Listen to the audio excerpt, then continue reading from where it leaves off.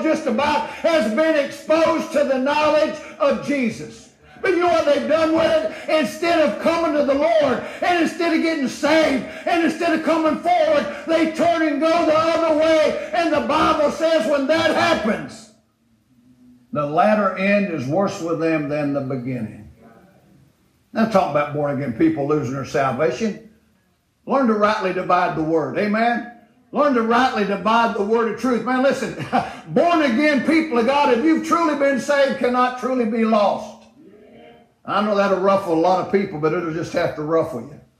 It's not talking about Christians, it's talking about false teachers. And I got to tell you, we're on a collision course. Man, I'm going to tell you, we in America are on a collision course because we've got people all over TV, all over the internet, all over in churches this morning that are just preaching some type of false doctrine, some kind of strange fire. And you say, what's happening? Can you not see? I used to have people say, you know what? Sin really hasn't changed.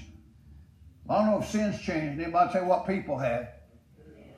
Because I'm going to tell you what happens to people when you've been exposed to the knowledge of the Word of God and the truth of the Word of God and the knowledge of our Lord and Savior Jesus Christ, that He died on the cross at Calvary, that He rose again the third day, that He was beaten on that cross, that He was just about cut in two, that He died and rose again, that you and I might be saved, and you have that knowledge given unto you, and you turn and walk away from it, you are asking for trouble.